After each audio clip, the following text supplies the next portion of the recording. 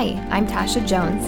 It's September 9th, and this is the Bible in a Year with Maple City Chapel.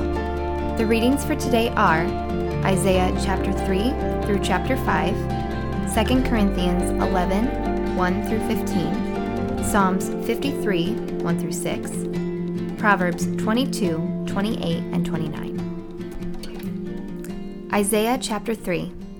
The Lord of heaven's armies, will take away from Jerusalem and Judah everything they depend on, every bit of bread and every drop of water, all their heroes and soldiers, judges and prophets, fortune-tellers and elders, army officers and high officials, advisors, skilled sorcerers, and astrologers.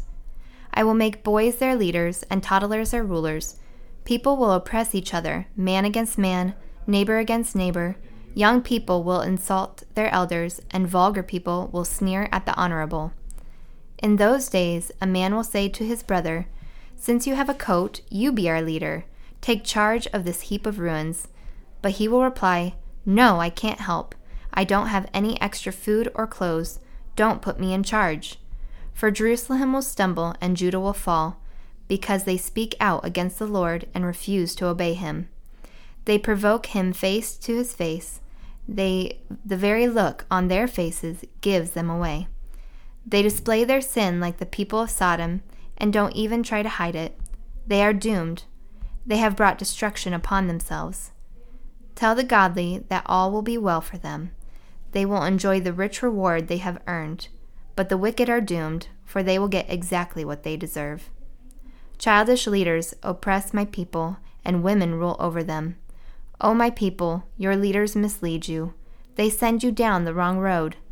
The Lord takes his place in court and presents his case against his people. The Lord comes forward to pronounce judgment on the elders and rulers of his people. You have ruined Israel, my vineyard. Your houses are filled with things stolen from the poor. How dare you crush my people, grinding their faces of the poor into the dust, demands the Lord of heaven's armies. The Lord says, "Beautiful Zion is haughty, craning her elegant neck, flirting with her eyes, walking with dainty steps, tinkling her ankle bracelets. So the Lord will send scabs on her head. The Lord will make beautiful Zion bald. On that day of judgment, the Lord will strip away everything that makes her beautiful: ornaments, headbands, crescent necklaces, earrings, bracelets and veils, scarves, ankle bracelets, sashes, perfumes and charms, rings, jewels, party clothes, gowns, capes and purses, mirrors, fine linen garments, head ornaments, and shawls. Instead of smelling of sweet perfume, she will stink. She will wear a rope for a sash, and her elegant hair will fall out. She will wear rough burlap instead of rich robes. Shame will replace her beauty. The men of the city will be killed with the sword, and her warriors will die in battle. The gates of Zion will weep and mourn. The city will be like a ravaged woman huddled on the ground. Chapter 4. In that day, so few men will be left that 7 women will fight for each man, saying, "Let us all marry you. We will provide our own food and clothing. Only let us take your name so we won't be mocked as old maids." But in that day, the branch of the Lord will be beautiful and glorious. The fruit of the land will be the pride and glory of all who survive in Israel. All who remain in Zion will be a holy people, those who survived the destruction of Jerusalem and are recorded among the living. The Lord will wash the filth from beautiful Zion and cleanse Jerusalem of its bloodstains with the hot breath of fiery judgment. Then the Lord will provide shade for Mount Zion and all who assemble there. He will provide a canopy of cloud during the day and smoke and flaming fire at night, covering the glorious land. It will be a shelter from daytime heat and a hiding place from storms and rain. Chapter 5. Now I will sing for the one I love a song about the vineyard. My beloved had a vineyard on a rich and fertile hill. He plowed the land, cleared its stones, and planted it with the best vines. In the middle he built a watchtower and carved a winepress in the nearby rocks. Then he waited for a harvest of sweet grapes. But the grapes that grew were bitter. Now, you people of Jerusalem and Judah, you judge between me and my vineyard. What more could I have done for my vineyard than I have already done? What, when I expect sweet grapes, why did my vineyard give me bitter grapes? Now let me tell you what I will do to my vineyard. I will tear down its hedges and let it be destroyed. I will break down its walls and let the animals trample it. I will make it a wild place where the vines are not pruned and the ground is not hoed, a place overgrown with briars and thorns. I will command the clouds to drop no rain on it. The nation of Israel is in the vineyard of the Lord of the heaven's armies. The people of Judah are its pleasant garden. He expected a crop of justice, but instead he found oppression.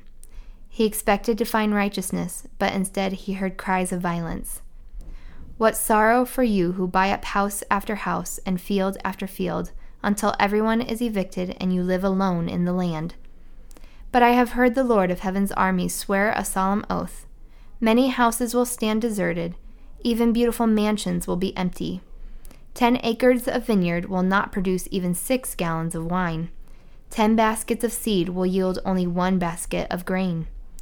What sorrow for those who get up early in the morning, looking for a drink of alcohol, and spend long evenings drinking wine to make themselves flaming drunk.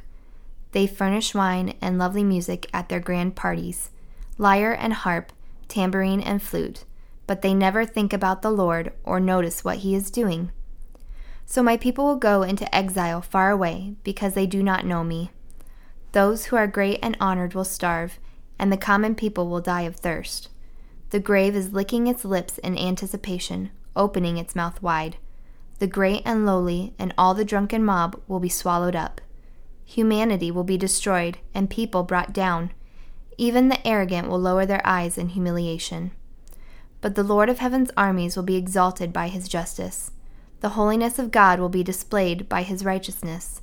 In that day, lamb will find good pasture, and fattened sheep and goats will be fed among the ruins. What sorrow for those who drag their sins behind them with ropes made of lies, who drag wickedness behind them like a cart. They even mock God and say, "Hurry up and do something. We want to see what you can do. Let the Holy One of Israel carry out his plan, for we want to know what it is." What sorrow for those who say that evil is good and good is evil, that dark is light and light is dark, that bitter is sweet and sweet is bitter. What sorrow for those who are wise in their own eyes and think of themselves so clever. What sorrow for those who are heroes at drinking wine and boast of all the alcohol they can hold. They take bribes to let the wicked go free, and they punish the innocent. Therefore, just as fire licks up stubble of grass, shrivels in the flame, so their roots will rot and their flowers wither. For they have rejected the law of the Lord of heaven's armies. They have despised the word of the Holy One of Israel. That is why the Lord's anger burns against his people, and why he has raised his fist to crush them. The mountains tremble, and the corpses of the people litter the streets like garbage. But even then the Lord's anger is not satisfied. His fist is still poised to strike. He will send a signal to distant nations far away and whistle to those at the ends of the earth. They will come racing towards Jerusalem. They will not get tired or stumble. They will not stop for rest or sleep.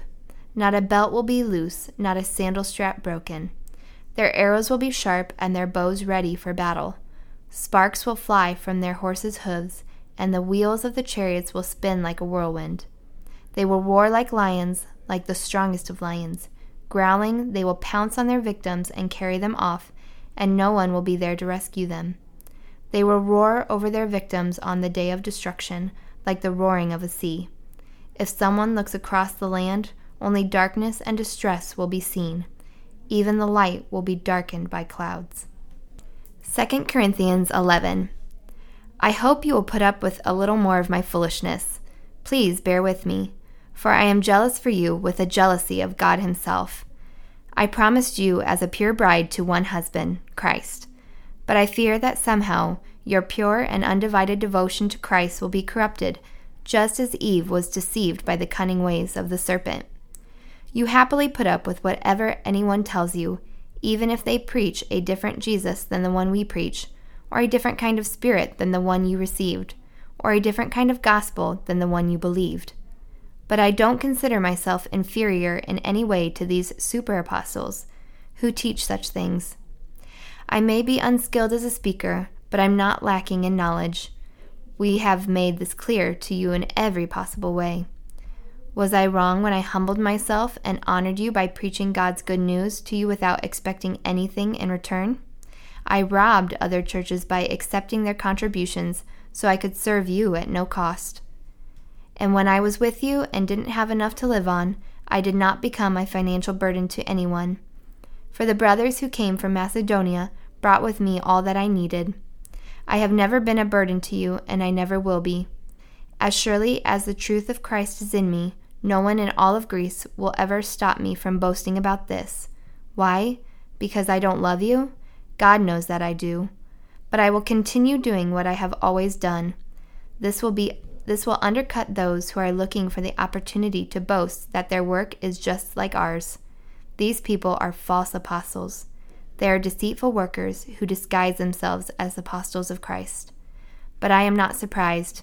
Even Satan disguises himself as an angel of light. So it is no wonder that his servants also disguise themselves as servants of righteousness. In the end, they will get the punishment their wicked deeds deserve. Psalms 53. Only fools say in their hearts, "There is no God." They are corrupt, and their actions are evil. Not one of them does good.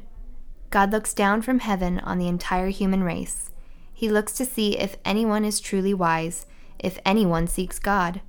But no, all have turned away, all have become corrupt. No one does good, not a single one. Will those who do evil never learn? They eat up my people like bread and wouldn't think of praying to God.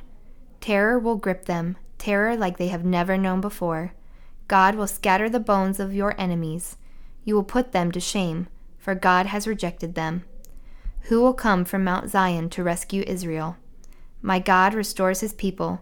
Jacob will shout with joy, and Israel will rejoice. Proverbs 22, 28, and 29. Don't cheat your neighbor by moving the ancient boundary markers set up by previous generations. Do you see any truly competent workers? They all serve kings rather than working for ordinary people.